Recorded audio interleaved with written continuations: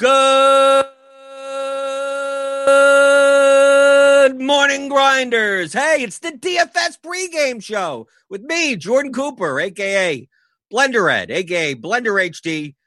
Hopefully on top of you in the GPP contest yesterday, today. Well, definitely yesterday. Yesterday I did well. And on this show, on the DFS Pre-Game show, we look back. We look back into the past of yesterday's slate and study some good players, go over some strategies, go over a little bit of my approach, and try to learn something, how we could apply that to slates going forward. And then we take a little preview of today's slate for Major League Baseball. It's back. NBA is coming back tomorrow. It's going to be a mess here. There's going to be so many shows here. You better subscribe on YouTube to the RotoGrinders YouTube channel. So hit that subscribe button. And as always, keep my water cold and keep your coffee warm. How about Devin? Devin's the producer. He drinks coffee because I don't drink coffee anymore. Let's keep his coffee warm by hitting that thumbs up button. But if you tune in tomorrow there's going to be baseball. There's going to be basketball. There's a 2-game slate. DraftKings is doing like a $1 million first prize for a 2-game slate. That's going to be chopped like 7,000 ways. I don't know how you're going to get unique in a 2-game slate with that many entries, but you got to tune in tomorrow. There's going to be the free for all crunch time. Typically that's our premium show right before lock, right? We're not live at lock, but we're right before lock, and we are live, but I'm not sure if we're allowed to put those words together, but we will be there crunch time for baseball and basketball, and they will both be free tomorrow on YouTube on the RotoGrinders app. If you have it, download it. And looking back at yesterday. Okay, yesterday here I got results DB up. This is what I do every morning. Okay, this should be part of your process. Learn from better players. Okay, analyze what happened yesterday. Where did you go right? Where did you go wrong? Okay, so the winning lineup in the big DraftKings GPP was a single bullet, and it's one of those. I'm just going to mash some buttons and not play anyone in the stack, and it just happened to hit upon the right combination. Scored 160 points. It was a low-scoring night. A lot of the chalk failed, which is great for me because I typically don't play much of the chalk in large field GPPs. But apparently, Joe High at 45 got Merrill Kelly, Zach Davis, and then just basically there's 2 Dodgers together, right? Not much of a stack, not much of anything. Managed to just hit the right combo. Got $100,000. But if we look down, we see a couple of people and we say, oh, who's that? Oh, my God, who's that? Oh, that looks like me. It feels like what I normally say. I'm on top of you in the GPPs. So, yeah, I came in 6 yesterday. I had 65 lineups in. Yeah, I don't play. See, you notice here, I don't play 150 lineups. Played 65 in this contest, but I also played the 20 maxes, 35 other entries out in other contests. So it's a little bit difficult to study me since I use all unique lineups. So it's not like I'm using 65 in here and then using 20 of these 65 in the $4 20 max. I'm using completely different entries. But when I came in 6th, I did the Angel stack, right? The late night hammer, right? Trout was Chalk Trout only put up 5 points. He was the lowest score in my lineup. But you take a look here, 1% Stassi with he barely ever hits a home run, but he did last night. He was a cheap catcher. So I spent 49.6, right? 5-man Angel stack, 3-man Met stack, right? Got the JD Davis, which you probably needed at 11% ownership, right? It's something like this. You got a home run out of your first base spot, right? You obviously, no catcher did well yesterday. So if you had Stassi at 1%, you had so much relative value over the field at catcher because Sal Perez busted. Like let's take a look at the ownership on the busts. Right? And we'll go through some of these players. So like Sal Perez, 0, bust. Alonso at 29% at 4 points, pretty much a bust. Trout at 5, bust. JD Martinez, 0, bust. 26% of lineups, 27% of lineups, 29% of lineups, 29% of lineups. Merrifield, he got there. Okay. He was a chalk play that got there, right? I can't believe Jeff Samardzija was 20% owned, but he put up a -2, right? Xander Bogaerts, 18%, bust. Soler, 3 points, 18% bust. Yelich, 17% bust. Mondesi, 16% bust. Nelson Cruz, 14%. Look how many busts there are here, right? And all the high ownership, right? JD Davis was that. There you go, 11%, right down there. I mean, Mookie Betts, okay, put up 14. That's pretty good, right? Double digits at least, right? But when the chalk busts, it's about finding the leverage, right? Hitters all have the similar type of opportunities, 3 to 5 at bats, something like that, right? Depending on where they are in the order, home or away, right? So like to me, like if you see right here, I played zero Sal Perez. If you took a look across the board, I pulled out some of the max entry players that did well last night, but underweight on Sal Perez. You're playing a 29% owned catcher. I just X'd out the Royals yesterday. I mean, I played no Royals in any lineups. The Red Sox and the Mets, I only played as 3-mans in my 5-man stacks, but not as full 5-man stacks. But if you take a look here, I mean, look, RBX 88. You're like, no Perez, no Alonso, right? None of these guys. Let me take out the pitchers. We'll get to pitchers in a second. So let me take out pitchers here. So we can see here what people did, right? A lot of Mookie Betts, right? People, we got Raging Phillip and Mazwa went overweight on the Dodgers, right? I was overweight on the Dodgers also. I had 21% Mookie Betts. I was overweight on the Brewers, who until late in the game, they put up points, but not like winning enough points for the 5-man stack. But here, he was a chalky second baseman. He got there, right? Across the board, I was a little over than most people. You take a look at like Garver, I was way over on the Twins. I was way over on the Twins and the Cardinals, and the Cardinals obviously let me down. That's why I like 20% Goldschmidt. I have it down here, right? DeJong, 20%, but I also had 20% Donaldson, right? See, here's Polanco, 27%. Polanco, a lot of twin stacks, but I mean, Rosario didn't get there with 2 points. Cruz had 0, right? So the stack really didn't pay off. Like a 3-man could have, but not a 5-man. But then looking at like someone like Raging Phillip, let's take a look at his exposures. Yeah, a lot of Padres, right? Tatis, he did well, right? Dodgers, looks like Dodgers, Padres, kind of maybe Mets one-offs, kind of looks down here to play Alonso as a one-off. Bellinger, Pham, we still get more San Diego. Odor, Texas, looks like he did Texas stacks. Gallo, Odor, Danny Santana. Got some A's in here also. But look, like you don't see Royals in his top owned. You don't see Red Sox. You barely see Mets. I mean, you see like a one-off first baseman because, I mean, take a look at he's not filling his first base spot a lot. Right? Large field GPPs going off the board. Not playing the chalk stacks, especially on a slate where the pricing was so soft yesterday and the pitching was so horrible that, like, was there a need to pay like $2.5K a player for the Royals as chalk? I didn't think so. That's why I didn't play them. Hey, if they put up 10 runs, then I just lose that thing. That's just the way it is. So let's go to Mazwa. Mazwa over here. So he said similar things. We got very similar. Padres, Dodgers, Rangers, some A's, underweight on Sal Perez. Then we have I Slew for you. A little bit more even distribution. I mean, a little bit more diversity. He got some Mets. Yeah, had some Met stacks, right? But he also had some Escobar, Marte. So Arizona. I had some Arizona. Got some Dodgers. Dodgers seemed to be a popular leverage stack yesterday amongst a lot of the top players. Did it get there? No, but I mean, that's all I'm looking for because I went that way also. RBX 88 over here, Garver. Okay, we got all the Twins, so he was on board with me with the Twins.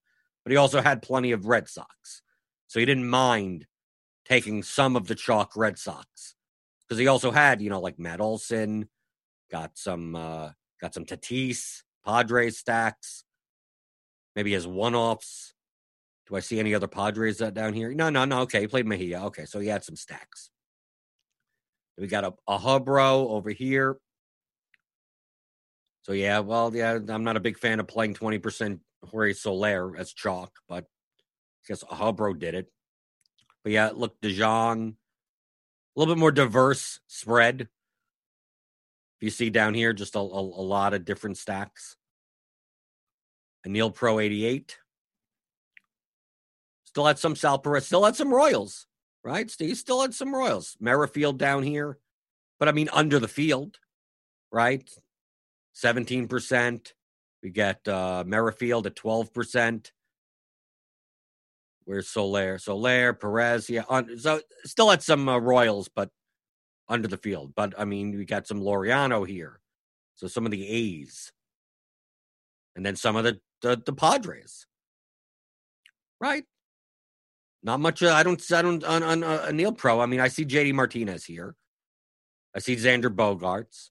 So a little bit more diversified. Okay, yeah, a lot more exposure over here. Yesterday, although I thought the pitching was interesting.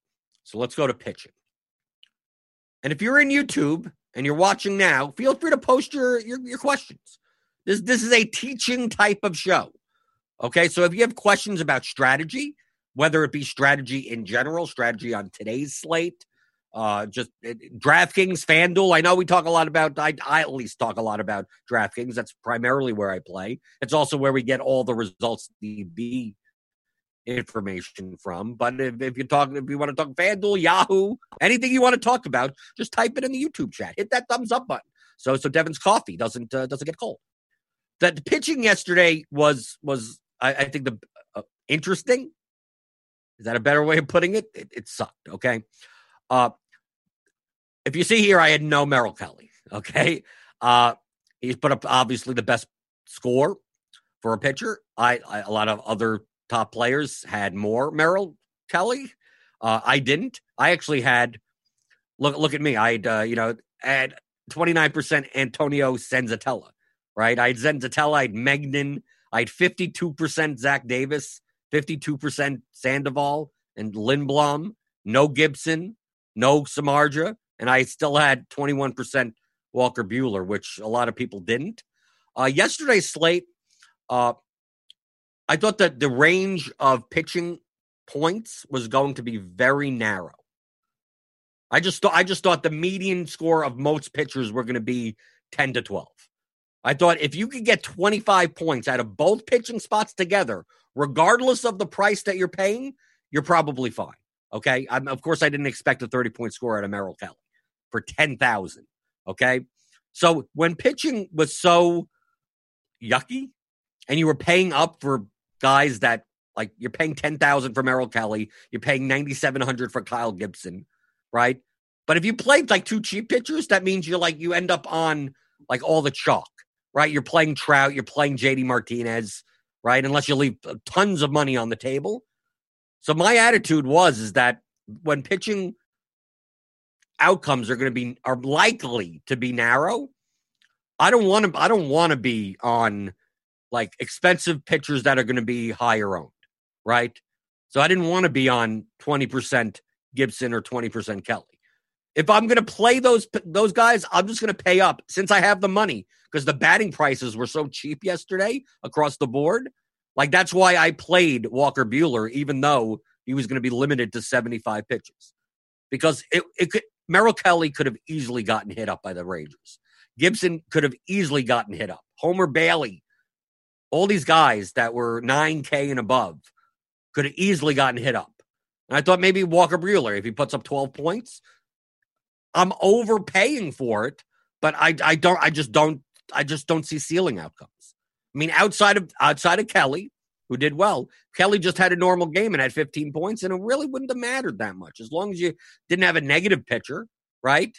Lindblom would have been fine, Sandoval would have been fine, as long as you got, about 20 to 25 points, you would have been good combined at pitcher. So that was my attitude going in. So it's more likely to spend up on bats like the Dodgers. Like, I have Betts, I have Bellinger, like guys that aren't expensive players that aren't Trout and JD Martinez and Pete Alonso. So other expensive players, Rendon playing in the Angel stacks, those types of things. That's what my assessment was. I thought Senzatella, he's not a strikeout pitcher, but they'll let him pitch 90 pitches, 100 pitches. What's the difference between Senzatella and Lindblom and Sandoval and all. To me, I didn't see that much of a difference. I overpaid for Zach Davis. I don't think he's worth 8,000, but he got there, 18.25. But I was just looking for pictures. Can you give me 10 to 12 points? Who's more likely to do that? Am I going to trust Carlos Martinez at that price? No. Justice Sheffield? No. Framber Valdez against the Dodgers? No. Derek Holland? I mean, he ended up doing well. Against the Brewers? No. So I didn't mind. It wasn't a fact. Walker Buehler had no ceiling at 11-3. Pitching was 75 pitches. But I just didn't think you needed a ceiling. And I just didn't think you needed one. Can he get me 5 strikeouts? There, done. I'm good, right? I mean, he didn't get there. He got 7.85. But in the grand scheme of pitching, as long as you got the hitters right, you could have still played Buehler, right? But looking through other top players, I mean, a lot of them were over the field on Kelly. Got to say, over the field on Kelly. I thought Sandoval would be way more owned than this. He was only 27% owned. I expected him to be like 40% owned. I expected Lindblom to be a little bit higher, right? But pitching was kind of spread out yesterday. But when pitching is spread out, like I went more towards, I'm going to focus on these combinations, right? So this is mostly what I did. Other players kind of spread it out a little bit more. Or they went like all in on Homer Bailey, which, I mean, you ended up getting, if you went on Homer Bailey or Zach Davis, like you got about the same amount, right? 15, 18, about the same, right? I think the Zamarja one, people are nuts, I guess. I mean, you kind of burned those lineups. I was not going to play Jeff Zamarja at 20% ownership. So no, good luck with that. I don't think he's a good pitcher. But looking around here, this is what I do. This is what I do every day. Go through some of the top players. See what did I miss something? Did I miss something on Merrill Kelly? No, but I mean, I'm just explaining why I didn't play him. I understand why people did and not play Walker Buehler. Because if you're not going to play Walker Buehler, you're going to have all this money. You're going to have to Gibson. You're going to have to play Gibson, Bailey, or Kelly, right? You're going to have to play someone up there. So, like, I understand it. If people don't have Walker Buehler, like 2% Buehler, 0% Buehler, 0% Buehler, 0% Buehler, right? They're going to have to go somewhere. So, yeah, obviously it's going to go to Merrill Kelly or Bailey or Davis or someone, right? That's where I would have gone. But I was mostly focused on, like, I'm just going to make Sandoval, Davis, Zenzatella, Lindblom, like I really focused on these 6 pitchers, and just make as many combinations as possible because I don't think price mattered yesterday at all. But let's go to the chat. Thanks, everyone, for coming to chat. Hit the thumbs up button.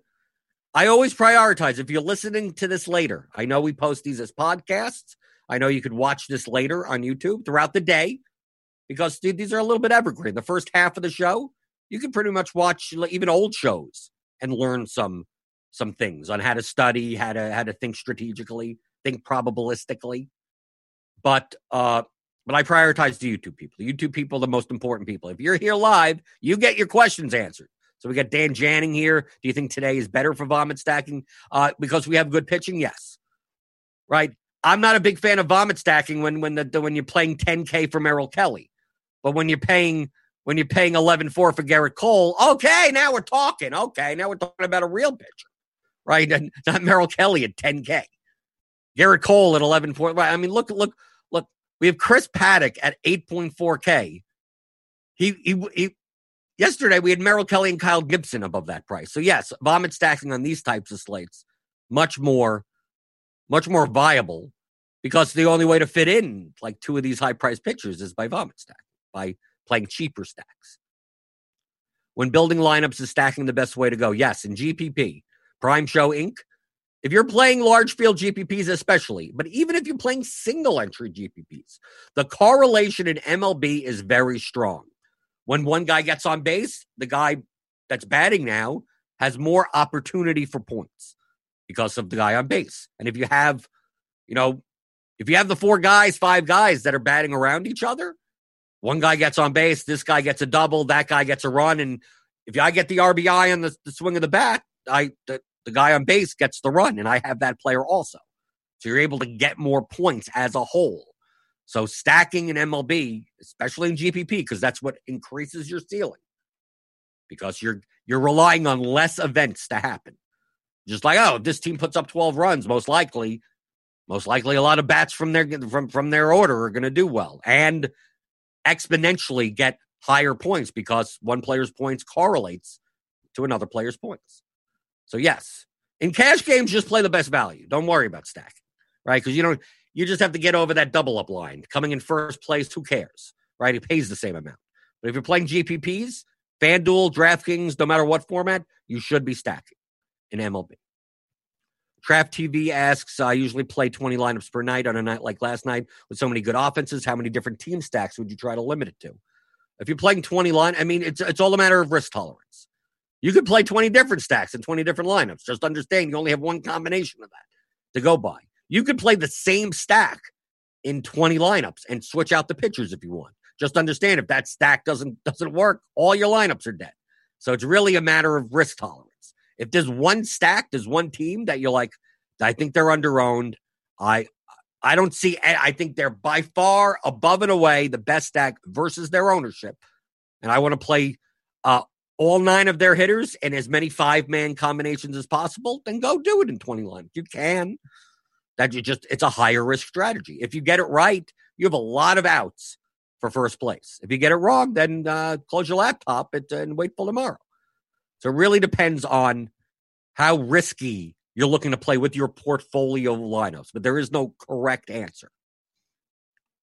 Am I wrong, or Raging Phillips and Maswell's exposure is insanely close? Close enough, right? Similar pitchers right here. There's nothing really to look into. I mean, you don't want to duplicate lineups if you're playing together or something like that. So good players tend to make good decisions. Look, I mean, of course, I pulled out 1, 2, 3, 4, 5, 6. I mean, I could have pulled out 40.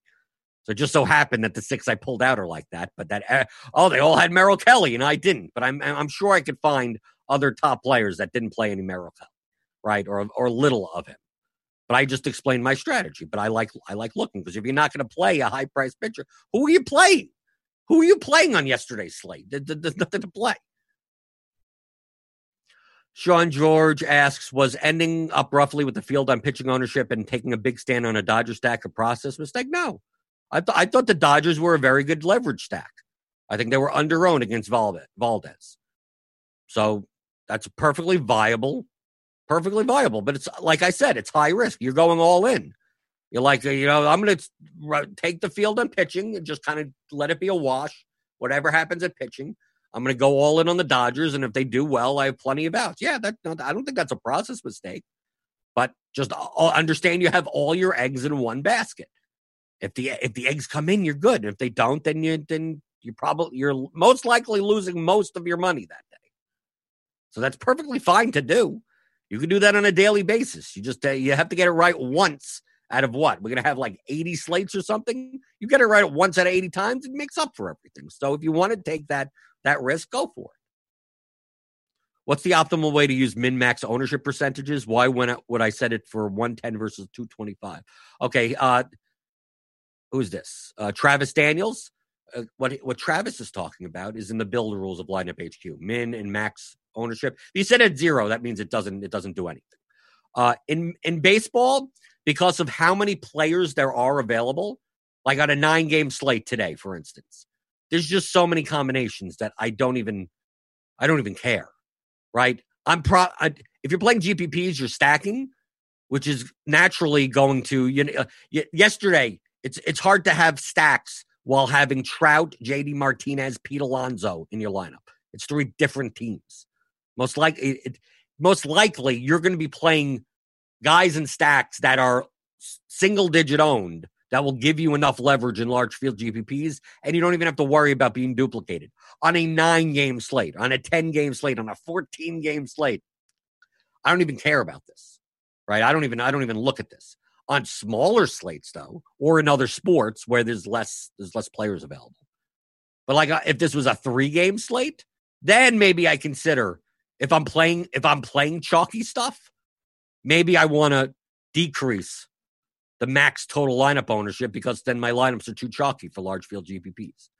Typically, the numbers that I set are dependent on when I run lineups. So if I run lineups and I run it without just bare basic, just give me the optimal, right? I'm using the BAT X standard mean projections. I'm just like, give me all the chalk, right? So let's say all the chalk comes in and whatever in a lineup, and it's a smaller slate, and that chalk lineup is 280% cumulative ownership. So that I'm looking at a lineup that you would probably play in cash games, and is a cumulative ownership of 280. Then I start looking down and I go, like, what do the stacks look like? So let's say I'm playing the chalk, let's say I'm playing 5-1-1-1 and the 2 chalk pitchers. Like, what does that look like? What's the ownership of that? Whatever that is, if that comes in at 255%, maybe that's when I'll go, okay, I want everything under 240. Or I want to be more contrarian, everything under 220. A lot of times I don't need to set these if I'm using my stack exposure percentages. If I'm jamming in stuff that I know is lower owned and it's going to come up anyway, like it's going to naturally come underneath. If I set this at 240, for today's slate, on the 9-game slate, most likely if I set it at 200, it's not even going to worry about this because by the time I'm jamming in the stuff that I want, it's going to be naturally under 200 anyway. I'm never going to hit that cap, right? But if you need it, that's what it's there for.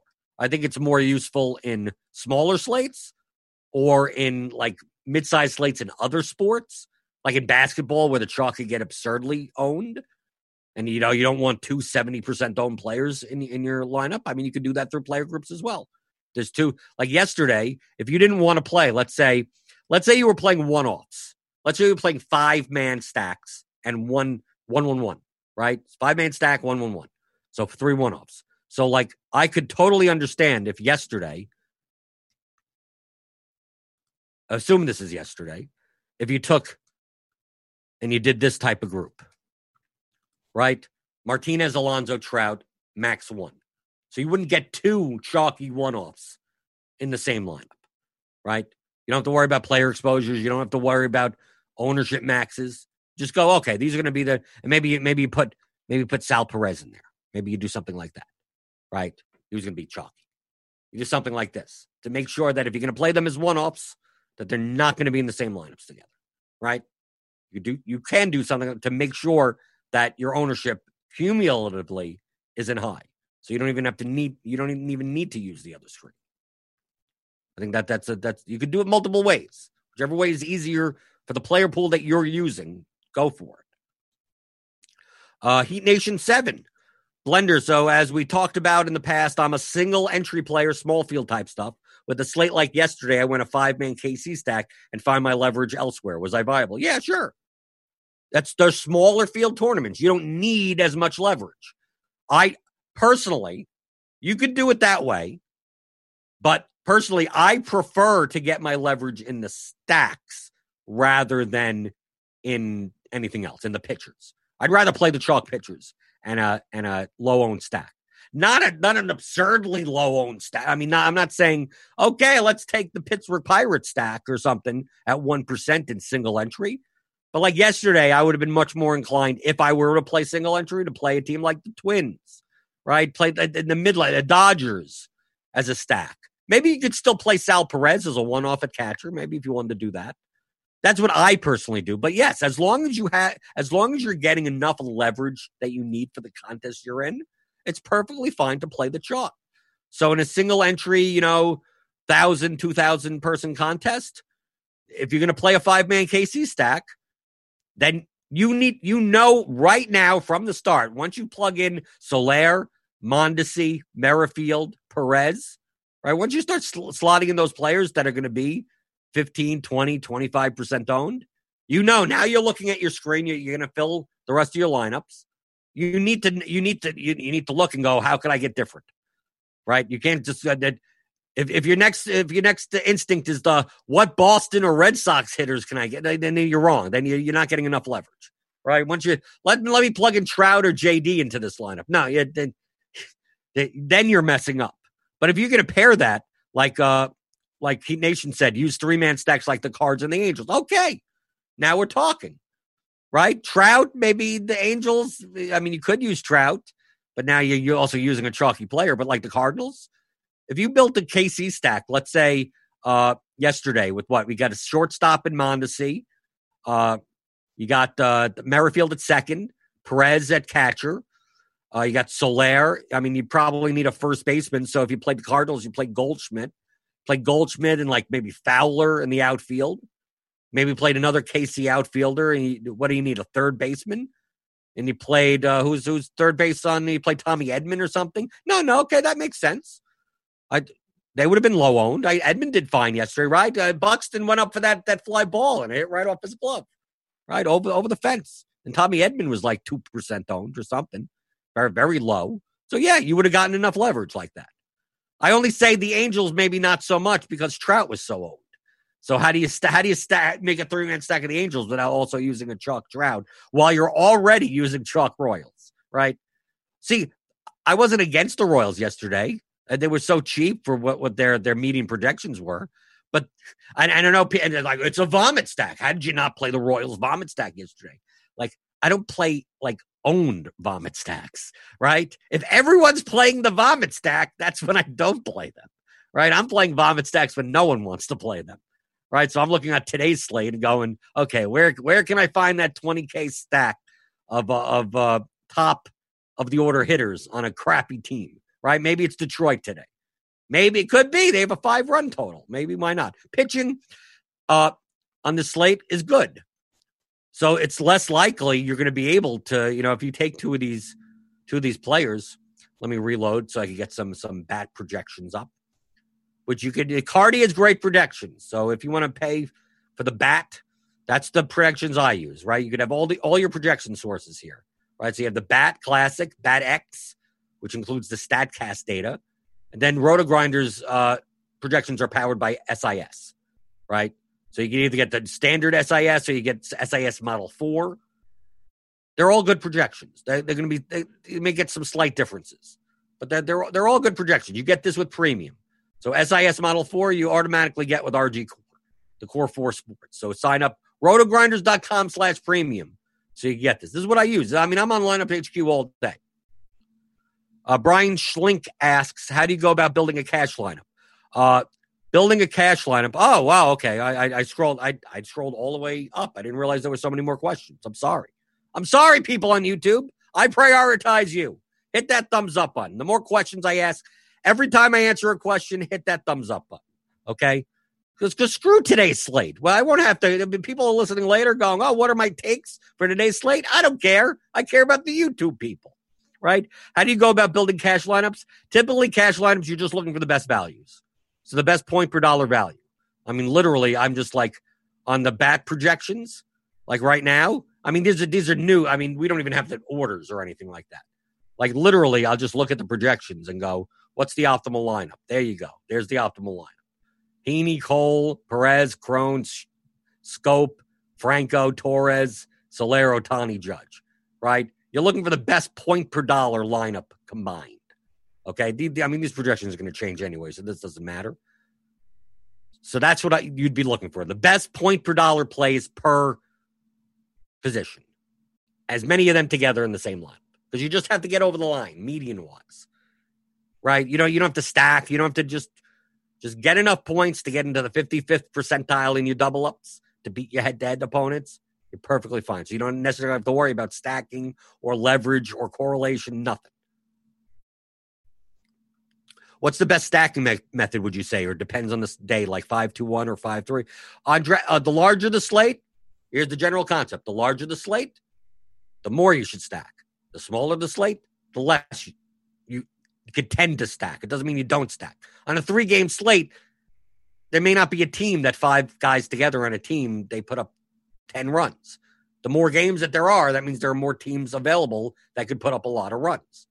But as far as what do you pair with the 5, if you do 5X, 5-1-1-1, 5-2-1, 5-3, really depends on your player pool. If you see that you want to play one-offs from other teams but not the stack, then obviously you'd probably be stacking more like 5X, right? 5 and some one-offs. If you don't see one, if every team you're targeting you're playing a 5-man stack of, and you have no one-offs, then most likely you're playing 5-3. You're trying to just pair the teams together, right? So like yesterday, if you had Trout as a one-off, like if you played 5-3, you could never get Trout in the lineup because you need 3 guys from a team in order to be in the lineup. So if you're picking one-offs from a lot of teams, then it's more likely that you play 5-1-1-1. If you're not, then it's more likely you're playing 5-3. But you still should be playing 5-man on DraftKings and 4-man on FanDuel, right? FanDuel, you're probably playing 4-4, 4-3-1. But it really depends on your player pool and what positions they're available at, right? Because you may have a one-off, I want to play Xander Bogaerts as a one-off. Well, he fills a shortstop position, which means the stacks that you choose don't necessarily need to fill the shortstop position as much because you have a one-off available at that position, especially a scarce position like the middle infield spots and the catcher spot. Do you expect Cole to be more owned than DeGrom? And if so, which one would you play? At this point of the day, I have no clue. I'd play both. I think I'm more likely to play Cole over DeGrom, but I doesn't matter to me at this point. It's still an expensive pitcher. It would matter on like what bats am I playing? Who's the second pitcher? I think Cole and DeGrom are fine. Cole has a slightly lower opposition total at Baltimore. According to the bat, Cole is a better play as of right now, based on we have no batting orders or anything. So most likely I side to Cole because he's $600 cheaper, but I think they're both fine. It depends on who's in the rest of your lineup. I really only play 2 lineups in large field GPPs, and am I doing it wrong? No, you're not doing it wrong. You could play 2 lineups. Just make those lineups with enough leverage to win first place. If you're in your head, you're thinking, I only have 2 lineups, I have to play like the chalk, then you shouldn't be playing large field GPPs. Or you shouldn't be playing above your bankroll. If you're playing what's it, $15 a lineup in the large field on DK, build those lineups to win first place. Understand that even though you're just playing 2 lineups, well, building a lineup to just cash in those contests, you're going to lose money in the long run. Build a lineup that could win first. Oh, I can't play an Angel stack with 1% Pujols and 1% Stassi because I only have 2 lineups. Why not? Why can't you? Just do it. And if that doesn't work out, you lose that day. But if it works out, you have a great shot at winning first place. But if you think in terms of I only have 2 lineups, so I need to play Royals, Red Sox, and the chalk pitchers, like just play double ups then. You're never going to have enough leverage to win $100,000 against 40,000 entries. So build the 2 lineups for the contest that it's in, regardless that you only have 2 lineups. Take a look, right?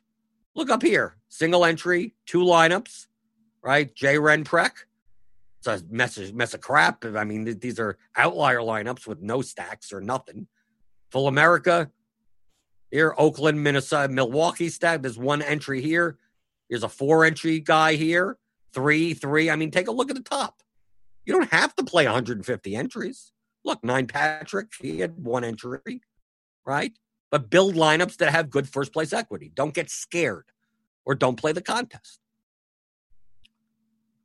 There's a lot of stuff that I talk about in my new audio course. If you want to take it, theoryofdfs.com. You can find me on Twitter at BlenderHD if you want to check that out. I talk so much. Build the lineup for the contest that it's in. You can do whatever you want, just like with the can I play a KC stack yesterday? Yeah, as long as you got enough leverage elsewhere, right? If you played off the board Angel stack, even with the chalk Trout, do whatever the rest of Leon, who cares?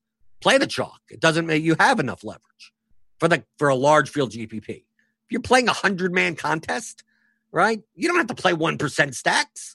That's way too much leverage. You can play chalky, but you still have to get a little bit. I'm going to play the chalk and get a slightly different picture. For a 100-man contest, that's probably fine. So it really depends on the contest that you're playing. Build the lineup for the contest that you're in.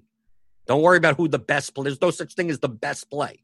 It changes depending on what contest you're in. So you can check out a lot more of that type of stuff in my 15-hour audio course, theoryofdfs.com. Back to the questions. I like the questions. I don't want to give takes. Who's better, Cole or DeGrom? I have no idea, right? I just look at the projections. Okay, Cole looks like they project a little bit better. But if DeGrom showed up with a better game than Cole, it's not like I'm shocked, right? Hey, Jordan, how MLB going? Playing any Twins today? I think the Twins are going to be popular today. I'll play them if they're not as popular. If they're popular, maybe I don't. Maybe I play them in 3-mans and not 5-mans. What cash contest? I don't play Aaron Rasmus. I do not play MLB Cash. But if I did play MLB Cash, I'd essentially go to the bat projections and just play whatever the highest median lineup is. Just I trust projections. Projections take all the stats, all the stuff that you'd look at, all the stats, right? The ISOs and the launch angles and the whatevers, the K rates, anything like that, and puts it all together and then gives you numbers. Gives you ranges of outcomes, floor, ceiling, medians, and that's what I'm looking at. So I don't have to look at any of the individual stats. It's in there. It's in there. It's like you're making a good dish for dinner, right? You're making lasagna, right? You put it. It's all in there, right? Why do I have to look at the regatta cheese, right? The regatta. I don't have to care about it. I don't care about the tomato sauce. Oh, what type of tomato? Who cares? I got the lasagna. It's all in there. It's all in there, baby. So it doesn't matter. QQ, in a 2-game slate like today's early one, are you more likely to go all in on one team or use all 4?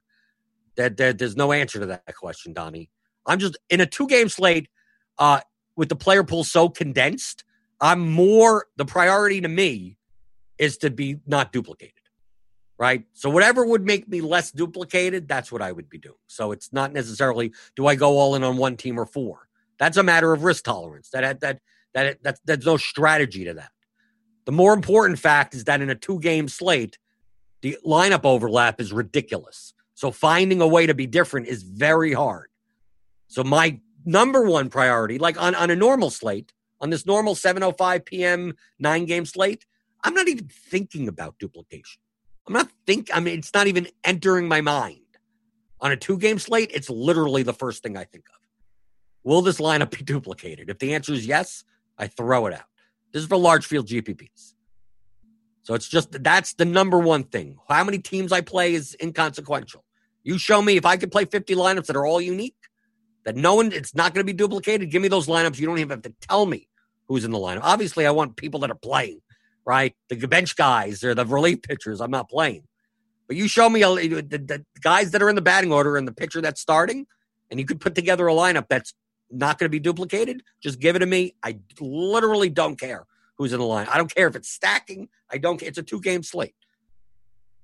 In order to have the highest expected value, you need a non-duplicated lineup. When doing min-max exposure, how do I move players to the top of your build? I'm not necessarily sure what that means. How do I move players to the top of my build? I don't know. By sorting it? I'm not necessarily sure what that means. Maybe ask again. Maybe clarify that. Prime Show Inc. When doing how do I move players to the top? I mean, 10%, 20%. I mean, I don't know. What do you mean by top of the build? I mean, I could sort by this. So yeah, so post that, maybe clarify that question a little bit more. I like the idea of using the chalk pitchers and getting unique in single entry with your main stack, but take a contest that's 6K entries with 4 to 5 stack sub 15%. Aren't I getting too much leverage? No, I think that's fine. With 6,000 entries? No, I think Heat Nation, I think that's perfectly fine. I just tend to get different with the stack. That's just me. That doesn't make it better. That just means that that's what I tend to do. I tend in single entry type formats in any sport, NFL, because there's stacks in NFL also. I'm more likely to get different in the stack. Use the correlation to help garbage players rather than play the chalk stack and try to get different elsewhere. That's at least me. It doesn't make it better.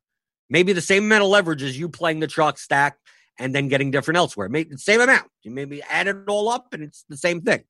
I just tend to look in terms of how do I get off the chalk stack? That's my first inclination.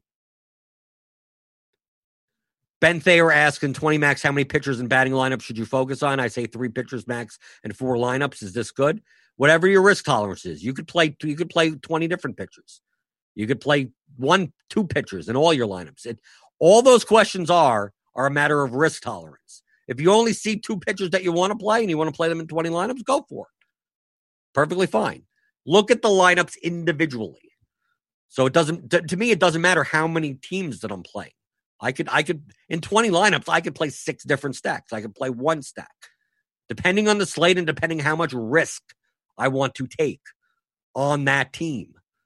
So you have to think in terms of, if you're going to play the same 2 pitchers in all 20 lineups, if one of those pitchers gets bombed, like, it destroys all 20 of your lineups. But that's not a bad thing, because if he does well and puts up 25 plus points, well, you have him in all of your lineups. So think in terms of where the leaderboard is, okay? We have this leaderboard here, the top of the leaderboard, the bottom of the leaderboard. If you're going to play very similar players in most of your lineups, your lineups will be bunched together, depending on how well they do. So if you're going to play similar pitchers, only 2 teams stacks, like, your finishing placement, you could come in 10th, 14th, 18th, 21st. Like, all of your lineups are not that different from one another. They're not that correlated to, they're very correlated to one another. So they'll be bunched together. So if they do mediocre, you may have a whole bunch of your lineups cash, right in the mid-range. If they do poorly, they'll all be in the bottom. If they do great, they'll all be towards the top. But if you have lineups that are less correlated with one another, I'm playing a 5-3 of these 2 teams, and then this lineup, I'm playing a 5-3 of these 2 other teams. I'm playing, instead of playing the same 2 pitchers, I'm playing 5 different pitchers. And now your lineups aren't that correlated to one another. They're correlated in the lineup, but they're not correlated to one another, which means that, let's say in 20 max, in the $4 20 max, you're playing $80. If you played very similar lineups, like with only like a 2v2 swap, your $80 could turn into 1,000, but your $80 could easily turn into 0, because they'll either, all your lineups will do pretty well, or all your lineups will do poorly. Now, if you play different types with different combinations, your $80, when you lose, you may still get 40 or $50 back, right? Because some of your lineups will cash and some of your lineups won't. One of your lineups may be horrible and be dead last, and one of your lineups could be in first place, right? Because they're so different from one another. Which way is better? Neither. It's just a matter of how much risk that you want to take in the lineups that you're playing. Get away from the psychological aspect of, I need to pick certain teams and then root for those teams. Like, that's a psychological fallacy. Just build the best lineups. If you're building one lineup that has 8 different players from your next lineup, that's perfectly fine to do, right? They're independent of one another. So when you look at a lobby on DraftKings and you see all the usernames, picture all the usernames were taken out. And I just gave you 20 lineups. And would it matter what username it's attached to? The lineup is independent. So if you want to play 20 different lineups that are different from one another, go for it. That's perfectly fine, as long as the lineup itself, you feel, has good first place equity in the contest that you're in. Okay, we'll get to some more questions before we get out of here. Dan Janning asked, do you have advice for playing the 2-game early slate today? Yeah, just get different. I said that before. Small slates, if you're playing large field GPPs, number one factor is duplication. I don't care about playing crazy on 2-game slates to try to win whatever, 50,000, 20,000, whatever the first place is.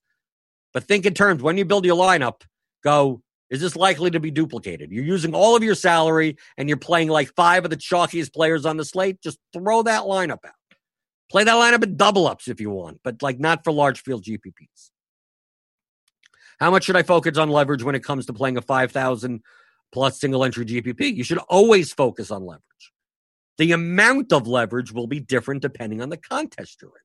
So you're always focused on leverage, whether it be a 100-man contest, a 1,000-man contest, 5,000-man. It just depends on how much you need. If you're playing, like, for instance, tomorrow's basketball 2-game or whatever, the Millie on Friday, with how many entries? There's like 100,000 plus entries. You got a lot more. You're going to need a lot more leverage. You're playing 10,000 entries. You need less leverage than that, but still plenty of leverage. 5,000 person contest. You need some leverage. It's all in comparison to the contest that you're in. There's no like set, how much specifically do I need? Well, there's no answer to that because every slate is going to be different. We may have slates where one guy is 50% owned, and then some slates where no one's over 20% owned. It's a lot. It's easier to find leverage the more condensed the ownership is. So if we see today that we have some players that in baseball in a 9-game slate that are 30% owned, it's easy to find leverage because if you don't play that player, you gain it all from that one spot. You almost could just fade one or two guys and you're good, right? You're perfectly good. But on slates where like no one's more than 15% owned, the highest owned hitter is 18% owned, that is much harder to find leverage because there isn't just like one spot to do it in. You have to figure out a way to not, I'm just going to fade the chalkiest guy because there really isn't a chalkiest guy.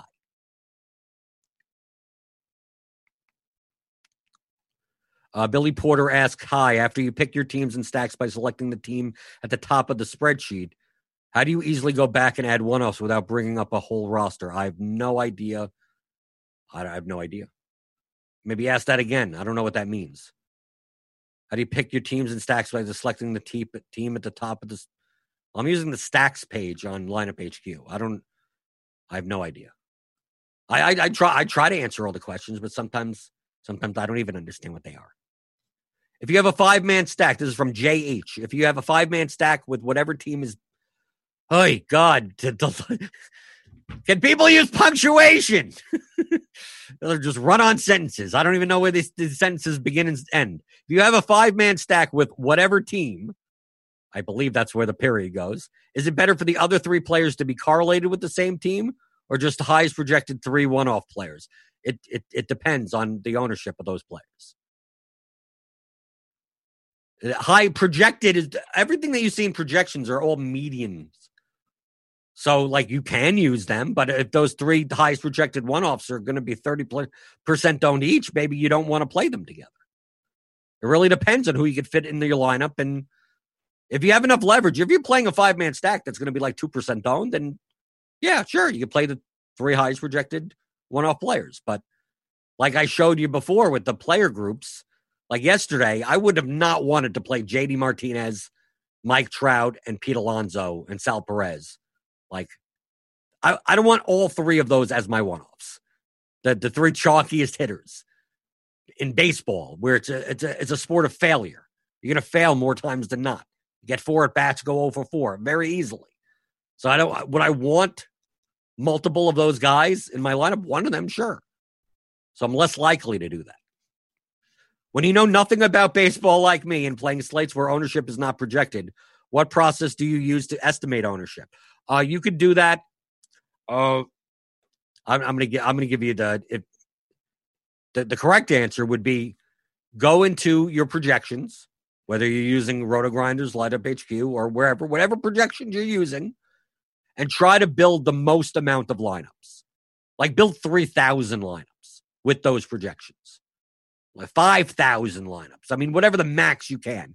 On Lineup HQ, we could build up to 300. So based on that, build as many as you can because it's going to build the highest optimal median and then go down, and keep the second highest, the third highest, down, and then how many times does someone appear in a lineup? So that's not going to give you the exact ownership projections at all. But it'll give you a sense of how more owned certain players will be, assuming that your projections are reasonably accurate and somewhat in line with kind of the rest of the industry. That's one way to do it, right? You could figure it out. You could figure out that we have a lot of cheap pitchers today, so expensive hitters are going to be owned. Trout, like yesterday. Like Sal Perez was $2,600 a catcher. So, he's obviously underpriced. He's going to be owned. And then if you're going to play a cheap catcher, you probably all the Royals were low. We're too cheap yesterday, right? So then, okay, well I have outfield spots to fill. So, and a first baseman spot to fill. So that's Alonso, that's Martinez, that's Trout, Yelich or something that's going to be a high priced outfielder. You're going to have to in order to spend $50,000. Robert Gall. Understand if you're playing one-offs, you need guys who could get there on their own. So targeting guys with home run upside and stuff, not these guys who hit singles. That's correct. I'm more likely. Doesn't mean you don't, but I'm more likely when I play one-offs. It's the main reason why I like filling catcher and shortstop in my stacks. Right? Catcher and shortstop. Outside of, obviously, we got guys that have power. I mean, like Gary Sanchez or Gleyber Torres or Tatis. We got some guys, right, at these positions that with one swing of the bat hits a home run and gets there. But a lot of times you don't. A lot of times you're dealing with the Kevin Newmans and the Willie Adameses, right, and these types of guys. And the catchers, definitely. Like outside of like maybe 3 or 4 catchers, you're dealing with the Jacob Stallings. So I'm more likely to use the scarce positions in my stack than use them as one-offs. So I'm less like if I'm playing, for instance, today, I'm just going to use it as an example. I don't even know. Like, let's take Detroit, for instance. This is going to be a vomit stack, right? Sort by order. Like, if Grayson Grenier's in the lineup, he's going to be in my stacks. Not because I like Grayson Grenier. It's because if I'm playing Tiger stacks, I don't care that he's batting 8th in this. I mean, we don't have the order. But if I'm playing like Goodroom, if I'm playing a lineup where it's like Goodroom, Scope, Crone, Candelario, or something like that, and Grenier, like there, because I want to try to fill. Can I fill the shortstop? Can I fill the catcher? Can I fill second base? It's because I don't want to take those guys as one. Outfielders, there's so many more one-offs. First base, the corner infield positions, there's so much more power in those positions that I could find guys that could hit home runs in one swing as a one-off. So I'm less likely to like Maben, Victor Reyes in my stack. I mean, they may appear in some stacks if I'm playing Tiger stacks. But I'm definitely, it's like, no, just give me, in every Tiger stack, give me Grenier. Grainer, is that how you pronounce it? 2,700. Because if I'm playing the stack, I might as well play the catcher. Why do you think I played Stassi last night? Did I think Stassi before last night had 12 career home runs in like 9 seasons? Did I think he's going to hit a home run yesterday? No, but he was 2,300 and he goes along with my Angel stacks. So it's like, okay, I guess I'm throwing Stassi into my mix. So if I'm playing Angel stacks, I'm going to play the catcher, whoever it happens to be. So that's kind of the theory there. What's a good way to be contrarian but still have 1 to 3 Yankees today? I have no idea. I'm not even sure. Are the Yankees going to be popular? I haven't even looked. See, I think the Twins are going to be popular. I mean, I think the way that you could fit pitching in, because most likely, like the high price stacks are not going to be that popular because people are going to want to pay over $10K for a pitcher. But Minnesota, I think, is underpriced. They have a 5.7 run total, and take a look at the order. That gets Ponce de Leon. Again, I mean, come on. 4,100, 4,200, 3,800 for Polanco, 4,400 for Crew. I mean, look. I mean, Garver's the most expensive guy at catcher. Or Sano. But, I mean, look at the top 5. I mean, this is nearly a vomit stack. It's nearly. It's very close. It's just over 20K. Of course, you have to use 3 outfield spots, which I'm not a big fan of. But, no, I would expect it to me, the Twins. But, I mean, the Yankees. But, look, the Yankees are expensive. So, I don't think they're going to be as high owned as you think because, I mean, look at the pitching we have on this slate. Right? Unless you're going cheap, unless you're playing like Paddock Heaney or something. But if you're playing Cole, if you're playing DeGrom, if you're paying up at pitching, I don't know, how do you get to the Yankee? How do you get to a 5-man Yankee stack that's going to cost you nearly 25K? So I don't think so.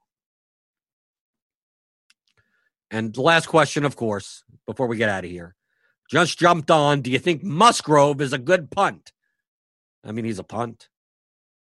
The bat has him fairly high against Milwaukee, 5,300. Do you need him? That's the question. I think if you're playing Musgrove, that means you're playing Yankee stacks, right? I mean, that the whole point of the reason why you'd use a $5,300 pitcher is so you could build better stacks, higher price stacks. So yeah, if you need him, go for it. Is he good? I mean, it's the opposing total is under 5 at least, but I'm not thrilled to use him. But based on the early projections, it's quite likely I will have Joe Musgrove in my player to make those types of lineups where I'm playing Cole Musgrove, stud, big barbell type, stud starting pitcher, cheap garbage starting pitcher. Okay, so we've done an hour. This is pretty good. Jim Steele, how do you miss this? I don't know. How do you miss it? It's 11 a.m. Mondays, Wednesdays, Fridays, most of the time. Most days at 11 a.m. Here on YouTube on the RotoGrinders YouTube channel. Click that thumbs up button if you like the show. Hit that subscribe button. Tomorrow, Crunch Time, which is our normal premium show. That's half an hour, 45 minutes before lock for baseball and basketball, will be free. So it'll be immediately preceding Grinders Live, the free show on YouTube. So check that out tomorrow. But you could always watch these shows. If you don't come live, it's always in the archive on YouTube. You could watch these later in the day, tomorrow, next week. It doesn't matter. And as well as on the podcast, if you subscribe to the RotoGrinders podcast in your wherever you subscribe to podcasts, iTunes, Spotify, wherever, and in the RG app. So you can go to the audio section. You can listen to the show later. But as always, I treat my YouTube people better. So you better come live if you want your questions asked here on the DFS Pre-Game show on RotoGrinders.com.